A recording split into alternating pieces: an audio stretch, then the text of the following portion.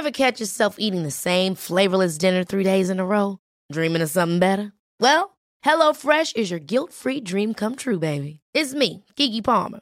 Let's wake up those taste buds with hot, juicy pecan-crusted chicken or garlic butter shrimp scampi.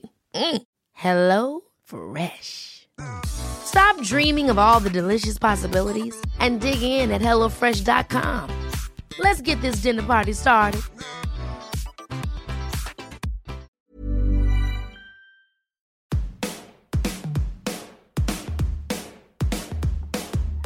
Hello and welcome to The Shift, the podcast that aims to tell the no-holds-barred truth about being a woman post-40. Created and hosted by me, journalist and author Sam Baker. My guest today is a woman I'm pretty sure you've heard of, but you may not think you have. Her name is Paula Hawkins, but you probably know her as the author of the global bestseller, The Girl on the Train, a book she wrote in her early 40s after, I'm sure she won't mind me saying, an awful lot of also-rans. The Girl on the Train went on to sell 23 million copies, be published in 50 countries, and is one of the top 5 selling hardbacks since records began. It was also turned into a film starring Emily Blunt. But I was also suddenly in demand and I had to travel all the time, and I was not a public figure, but people recognised my name and I was being asked for interviews all the time. So it was a very steep learning curve, I think, in a lot of ways. But does that level of success, and let's face it, cash, bring with it massively liberating freedom,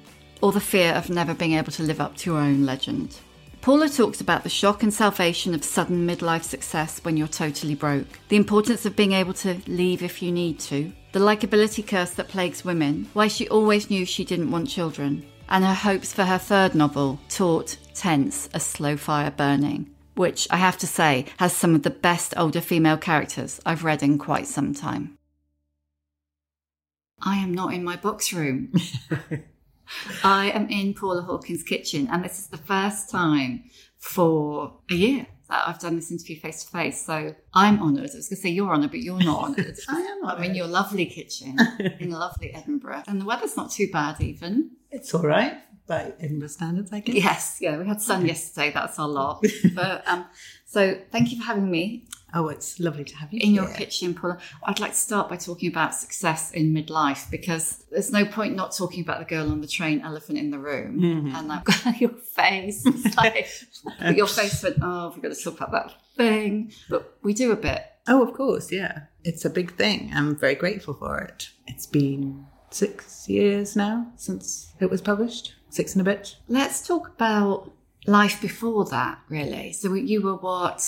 43, 44 when you wrote? It was published 2015, so I was 43 when it was published. No, I was 42. I hadn't yet turned 43, but yes. So I was in my 40s, early 40s.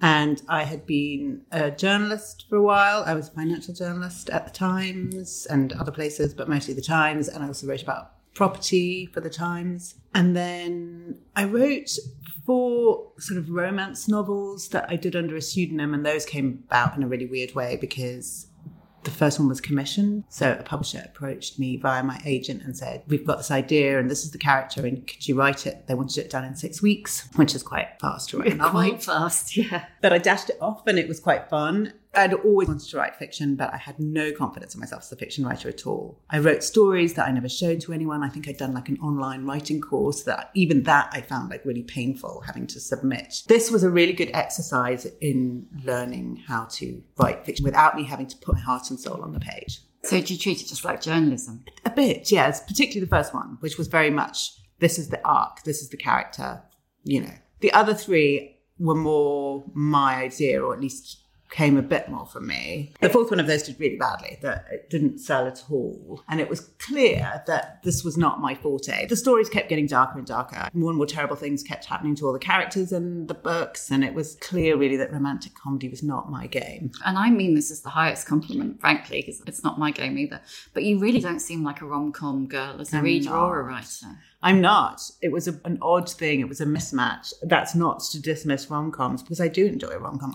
I'm not personally either romantic or funny, so I would not be the right person to do this. Yeah, the stories kept getting darker. After the 4th one just bombed, it was clear that we could not continue in this vein. And I talked a lot about writing thrillers with my agent. She was very keen for me to try one. But I was in a pretty bleak place when I started writing The Girl on the Train. I was not in a good place financially because, if you spend 2 years writing a book and it sells 1,000 copies, it's not good. You can't live on it. No. I had to borrow a bit of money to pay my mortgage. But I had this idea about this drunk girl, actually, as I called her at the time. And I tried to write her as a different story and it hadn't really worked out. But my agent was very keen on this character. She was going to do drunk girl. So eventually I came up with the train thing, that she would see something from the train. And I initially thought she'd witness an act of violence or something. Which is something we all identified with at that point, really, when mobile phones hadn't quite taken over the world. Yeah. And sitting and staring out of a train window was it was exactly, it seems like the distant past now because obviously no one commutes anymore. But yeah, commuting, staring out the window. Yeah, it was pre that mobile phone thing. I mean, obviously people had mobile phones, but you didn't read everything on your phones. I don't think you got a signal everywhere. It was the days where people still picked up Metro. Oh God, it sounds like the dark ages now, doesn't it? Dark ages. So you pick up the Metro, realise there was nothing to read in it, and then spend the rest of the time staring out the window. And there are places that, you can actually see quite a lot of detail. You can see, right? Especially in that bit as you go up to London from the south coast. Some of those houses just literally back onto the mainline route. Absolutely. So and then once Rachel was on the train, it was all travelling. It worked. And the rest is history. Did it take you by surprise? Yes, it did. Early on, I think I'd written, 30,000 words. And my first reader is always my agent. She was like, oh yes, this is wonderful. She loved it. I could tell she was immediately much more excited by this than she had been by anything else. By Amy Silver. Poor Amy Silver. I know. So that was great. That was encouraging. But you know what it's like. There are often moments about a book where you're excited about something and it doesn't come to anything. I'd been excited about the book before, I think, at one point. But then I sold it on a partial manuscript because I needed the money. I don't think that's an ideal way to sell a book. But I said to my agent, can you please go see some publishers? That's how I always sell books, if at all possible. But... And there was an immediate response again. So then this was a very different experience for me. There'd be more than one publisher interested. I knew that I was onto something, but obviously nobody predicted how big it was going to get. Nobody. I think it was Jojo Moyes described the moment that someone said to her, "Me Before You has become one of those books." And Girl on the Train not only became one of those books, it almost became the book, didn't it? I mean, isn't it top 5 selling hardback since records began or something? You're cringing. I actually don't know that those figures are always a bit sort of, I remember when it was in paperback, that really odd experience of being on a plane and sort of 4 people in my row were reading it. It was just which extraordinary. In a way, it's like an author fantasy. But actually, I was just dying inside because you're just waiting for someone to like go, exclaim and sort of chuck it away and say to their, partner, what a load of rubbish. So what kind of immediate difference did it make to your life? You're kind of mid-40s, been broke, Well, yeah, I paid off my credit cards. First thing, I paid my dad back the money that I owed him. There was this overwhelming sense of relief that, okay, I'm not getting myself into trouble. I thought I was really getting myself into serious trouble. And then suddenly I wasn't. And that was an enormous relief. And then it's very odd to think about that time because when you're in the middle of it, it seems a bit unreal. And it was fun and exciting and terrifying. And I suddenly had to do a tour of the United States that was sort of planned almost on the hop because nobody had anticipated it being such a big book because I was unknown. And they thought maybe I would tour when it was out in paperback, not in hardback. So suddenly it was just a feeling of being flung into something, which was, obviously exciting, but also, yes, as I say, terrifying. It was slightly vertiginous sort of feeling of like falling. But my life changed in the sense that I was suddenly not in trouble from that perspective, but I was also suddenly in demand and I had to travel all the time and I was not a public figure, but people recognized my name and I was being asked for interviews all the time. So it was a very steep learning curve, I think, in a lot of ways. Kind of a sense of other people have some call on you. Yes. Yeah, you immediately start to think you need to be more guarded. And I used to be on Twitter and I found myself becoming blander and blander and blander because you realise that people will notice what you say, whereas before nobody cared what I said. And not that I was, in the habit of going out saying controversial things all the time. There was lots of reasons I left. But one of the reasons was I didn't feel sort of that I could say anything interesting anymore. one doesn't really want to be the centre of things. Well, most people don't. I suppose you came, in the public eye. Your publicists might kill us for this. You have done quite a good job of it being the book that's famous, not you. Oh, definitely. I think that's generally the case for writers anyway. There aren't that many writers, I think, who are sort of like recognisable. There are people like J.K. Rowling who's very visible, but that's mostly because of movies and other things, isn't it? The movies turn the dial in a way. Mind you, you had a movie. I did have a movie, but I wasn't really involved in the movie. So I did some press at the time that it came out. I didn't write it or anything. So all I did is did a few interviews. And I did notice that the interviews were different and the interest in me was different. It's the only time I've ever had sort of tabloid interest in my personal life, which there was like absolutely nothing for them to find out.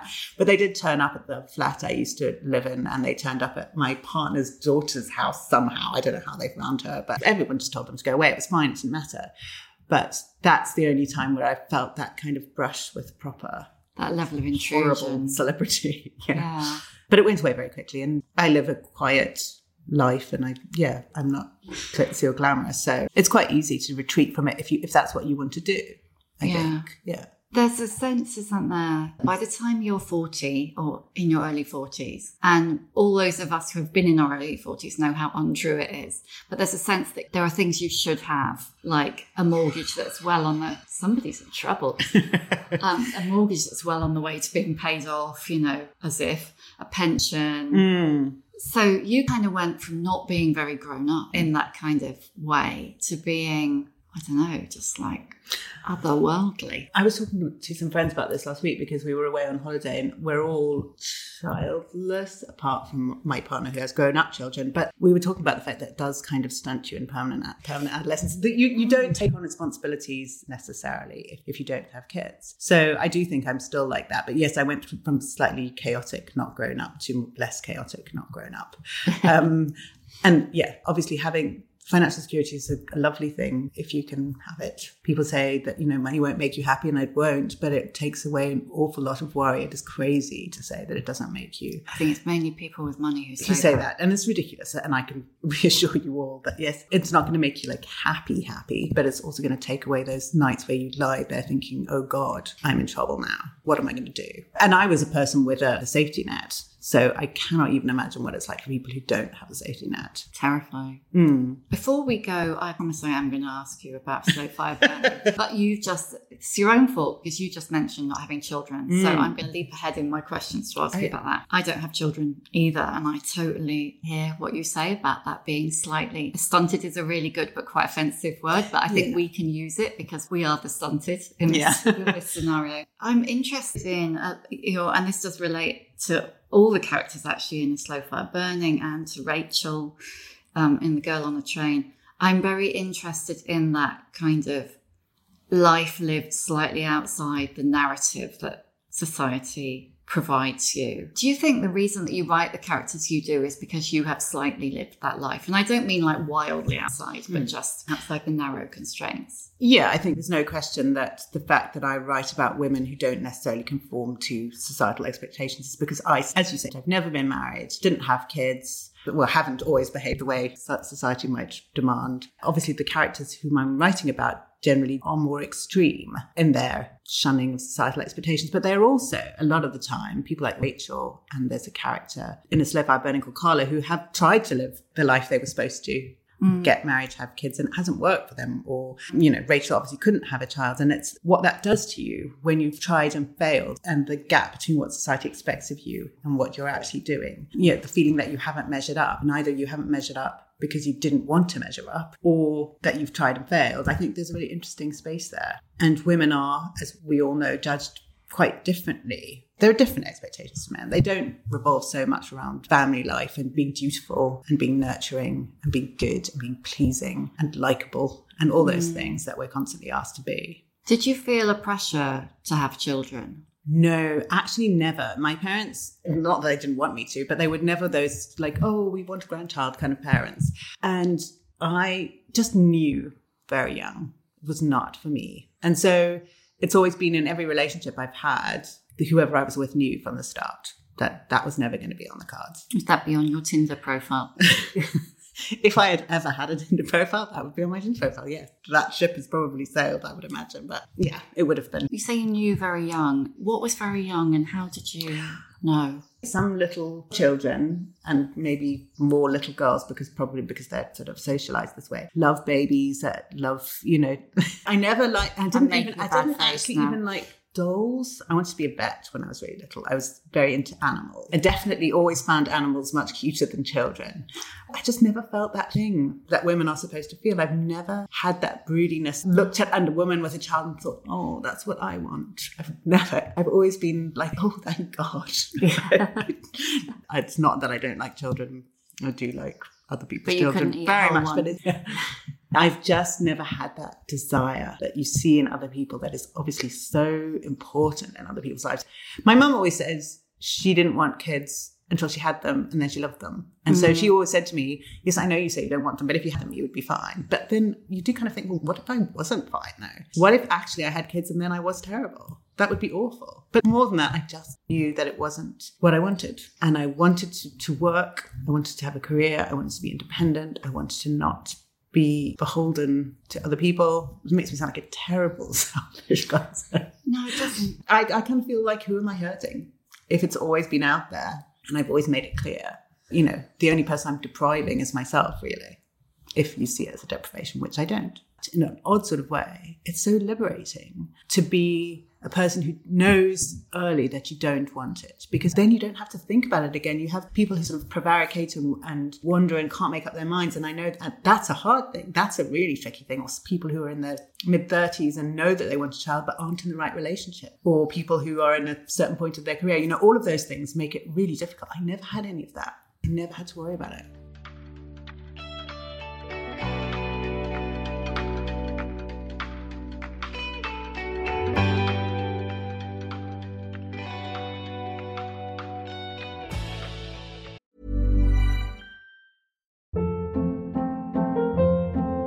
Hold up. What was that? Boring. No flavor. That was as bad as those leftovers you ate all week. Keke Palmer here. And it's time to say hello to something fresh and guilt-free. Hello Fresh. Jazz up dinner with pecan-crusted chicken or garlic butter shrimp scampi. Now that's music to my mouth. Hello Fresh. Let's get this dinner party started. Discover all the delicious possibilities at HelloFresh.com.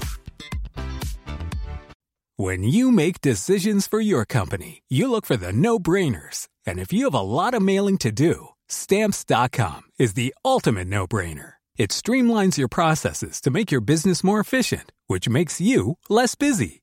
Mail checks, invoices, legal documents, and everything you need to keep your business running with Stamps.com. Seamlessly connect with every major marketplace and shopping cart. Schedule package pickups and see your cheapest and fastest shipping options from different carriers. With rates up to 89% off USPS and UPS rates. And with the Stamps.com mobile app, you can take care of mailing and shipping wherever you are. Make the same no-brainer decision as over 1 million other businesses with Stamps.com. Sign up with code PROGRAM for a 4-week trial, plus free postage and a free digital scale. No long-term commitments or contracts.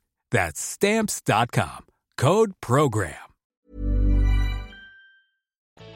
I mean, I have read things about people who said that they thought they definitely didn't want kids, and then immediately it was too late. They suddenly regretted it. Well, if that happens, that happens. I kind of had that moment. It was when I'd had loads of gynecological problems, and the gynecologist was kind of in there with the ultrasound, and she was talking about hysterectomy, and she said, oh, no, there's no need. You're almost all out of eggs. Oh, right. And at that moment, I did think, oh, shit. Yeah. That's finite.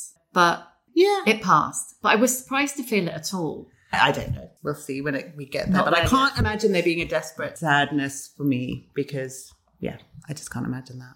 You touched earlier on likability and all those things that women are supposed to be and our characters are supposed to be. And certainly when I started writing, there was a lot of pressure, wasn't there, to write happy ever after, to write the character that was likeable, had some redeeming characteristics. And I'm not saying your characters don't have redeeming characteristics, because they do, but it's much more liberating now, I think, writing. Your female characters are allowed to be proper people. Yeah, and yet I'm still surprised by how often people talk to me about how unlikable my characters are. Even in this book, A Slow Fire Burning, people have said, oh, the characters are also unlikable. I'm like, no, they're not. They're just people. I like them. What I'm aiming for is a situation where you might meet a character and not like them. But then as you uncover why they are the way they are, the psychology behind it, the history behind it, you have empathy for them. That to me is a big part of what fiction is about, is allowing us to empathize with people we wouldn't, or sympathize with people we wouldn't usually do. So I also find it quite odd. People say things like, oh, all your characters have flaws. Isn't that true of all people? And how many books do you read where characters are completely flawed? Or maybe there are sort of acceptable flaws, being a bit klutzy. And yes, they are flawed. They're deeply flawed, some of them, but that's where the interest lies, as far as I'm concerned. And particularly, I am writing crime novels. It would be a bit dull if everyone was good. It's really interesting because, there are good crime novels, there are bad crime novels. Male detectives who are flawed, who are alcoholics or recovering alcoholics, who are divorced, in the process of divorce. Those male detectives are 10 a penny, and some of them are good and some of them are bad. And nobody ever says we can't have another flawed male detective because X wrote one. Yeah. But the number of times I speak to female writers who say that they've been told that the world doesn't need another flawed female detective because there was one on the telly a year ago last Tuesday. I was reading it's an article, maybe a speech by Margaret Atwood, where she talked about this whole thing of likability is bizarre anyway, because when you're writing a novel, your characters are not sort of running for public office. They're not supposed to be role models. They're not supposed to be people you're going to marry. You're writing a scenario. You've come up with a story. You're not supposed to aspire to be these people.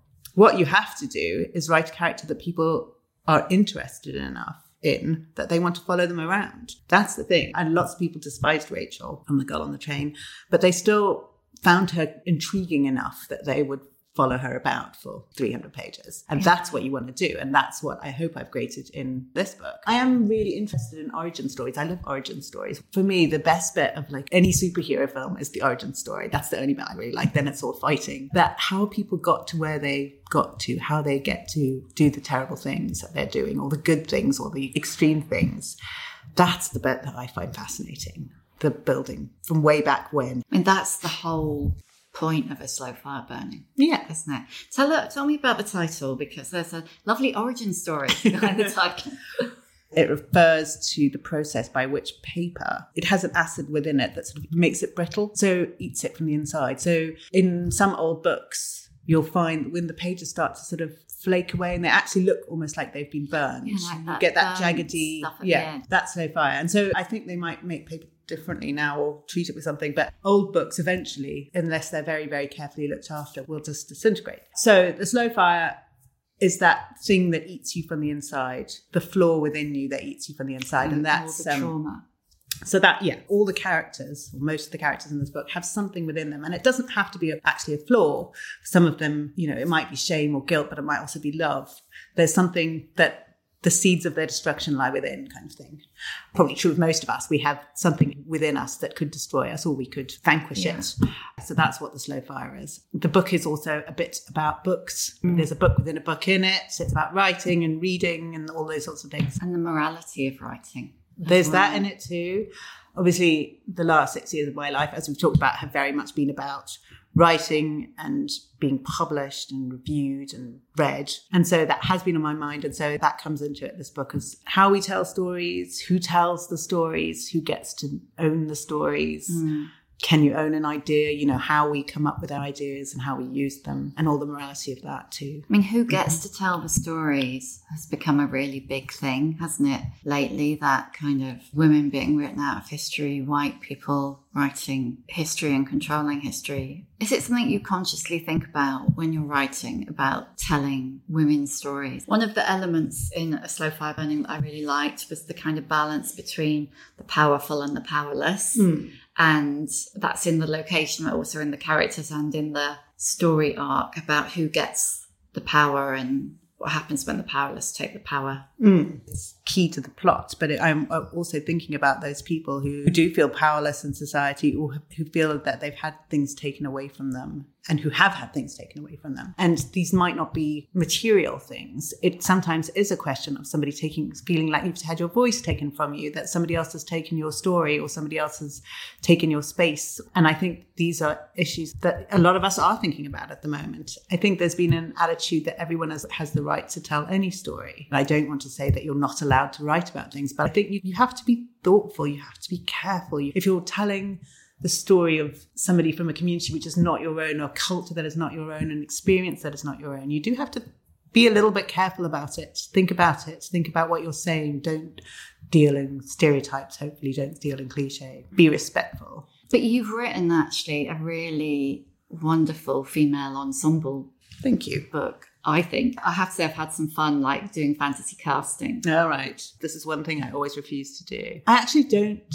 think I see people physically that clearly when I'm writing about them. I can kind of imagine how they are, how they move maybe, but not, oh, she looks like this. You know, I even forget what people's hair color is sometimes. Yeah. It's all right. It's not the key thing. I think it would be really fun to cast properly, hopefully one day. All of the parts are great. But I was really interested how they're all kind of midlife or older. Yeah, they are. Characters. Was that intentional or just how it panned out? It's partly because the point they are at their lives, I needed them to be a bit older, but it was really nice writing about, it was really interesting to me to write about older women, and to write about older women who still have sex lives and who still have ambitions and, you know, desires. I mean, there's a character, Irene, who's 80 and she's not finished yet. She's a dude. She is still open and interested, and she wants to travel and she wants to do things and she wants to make new friends and that kind of stuff. So it was really interesting to write. And I wonder if one does tend to write characters, I'm not 80, but characters more around your own age. Well, I think you've kind of created some good jobs there. Yeah, let's hope so. Midlife actresses. You know, I mean, obviously the point of writing a book is that to get it into the hands of readers. And when I was talking to Kate Moss, she was basically saying, as far as she's concerned, the book isn't finished until it's in the hands of readers and they kind of complete the process.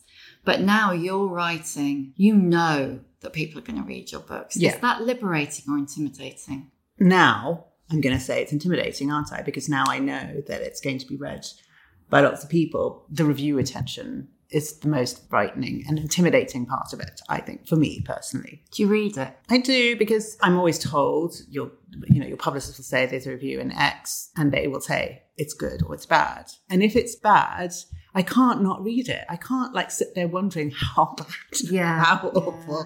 You know, I think your imagination would go to places that are probably far worse than what anyone could actually say about you. Well, there's a test. To some degree, they're useful. Reviews are mostly written for readers. They're not written for the author. Sometimes they're written for the reviewer, though, or the industry. Oh, yeah, absolutely. What do you think about the kind of the portrayal of women in media and films? Older women particularly, I suppose, I mean.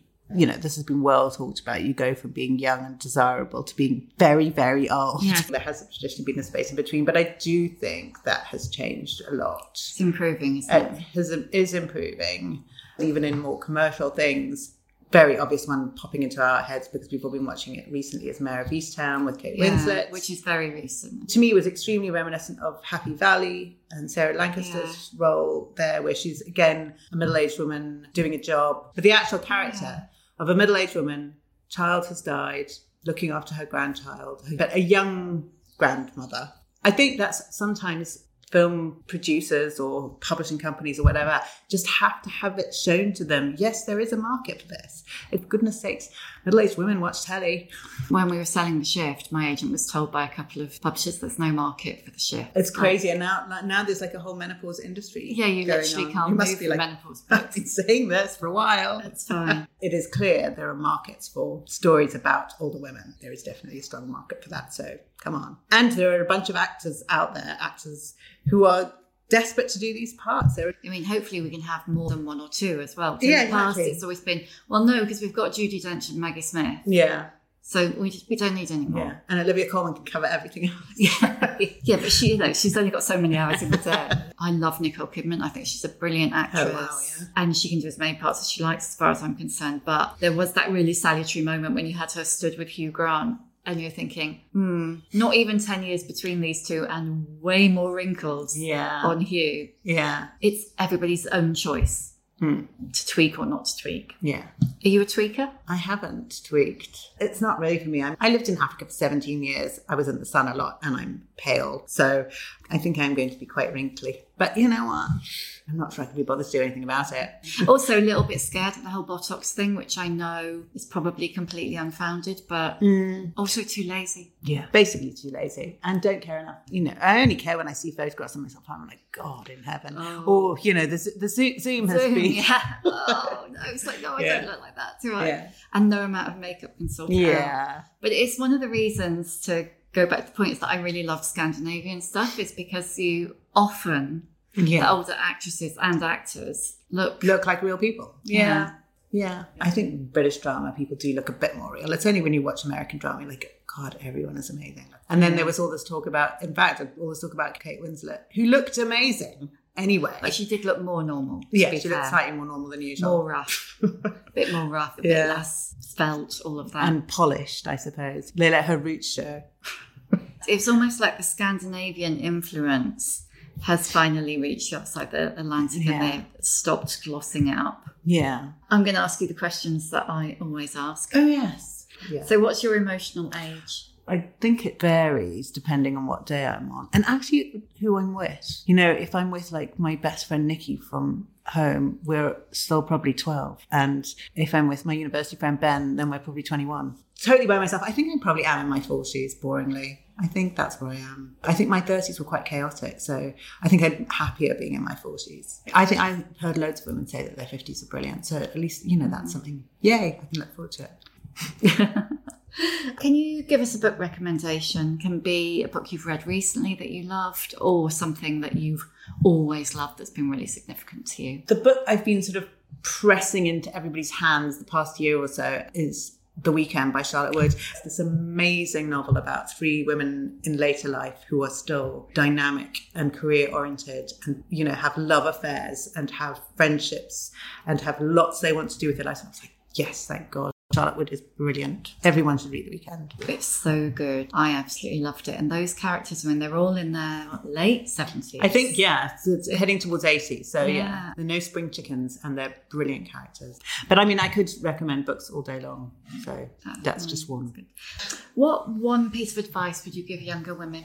Well, I think you can never underestimate the importance of financial independence. And I don't mean being rich, making lots of money, having lots of things.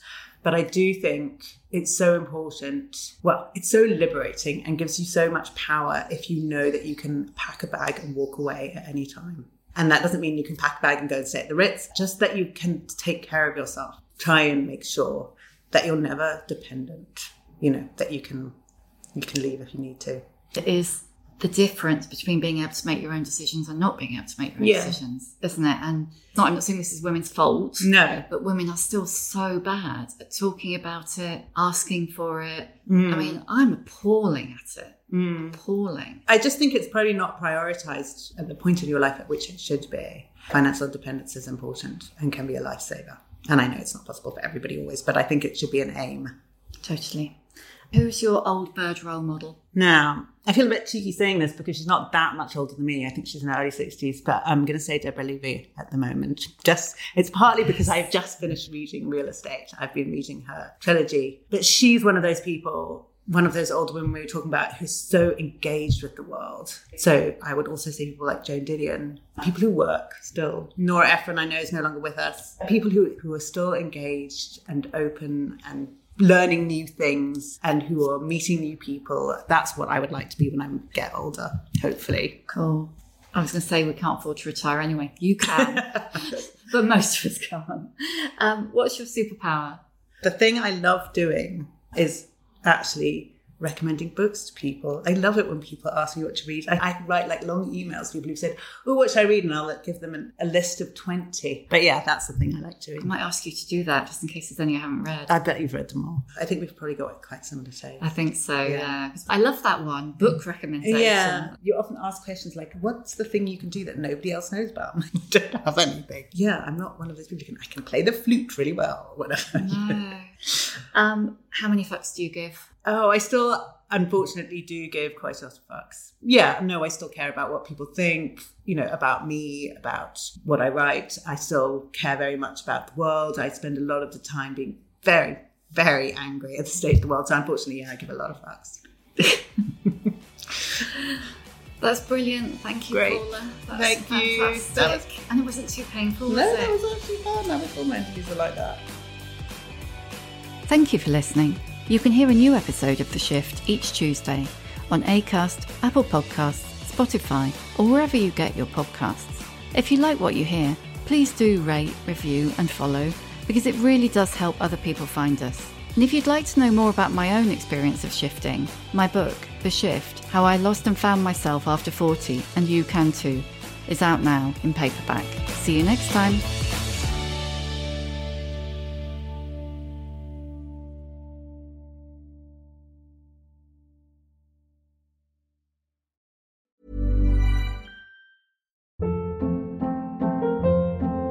Hold up. What was that? Boring. No flavor. That was as bad as those leftovers you ate all week. Keke Palmer here. And it's time to say hello to something fresh and guilt-free. Hello Fresh. Jazz up dinner with pecan-crusted chicken or garlic butter shrimp scampi. Now that's music to my mouth. Hello Fresh. Let's get this dinner party started. Discover all the delicious possibilities at HelloFresh.com.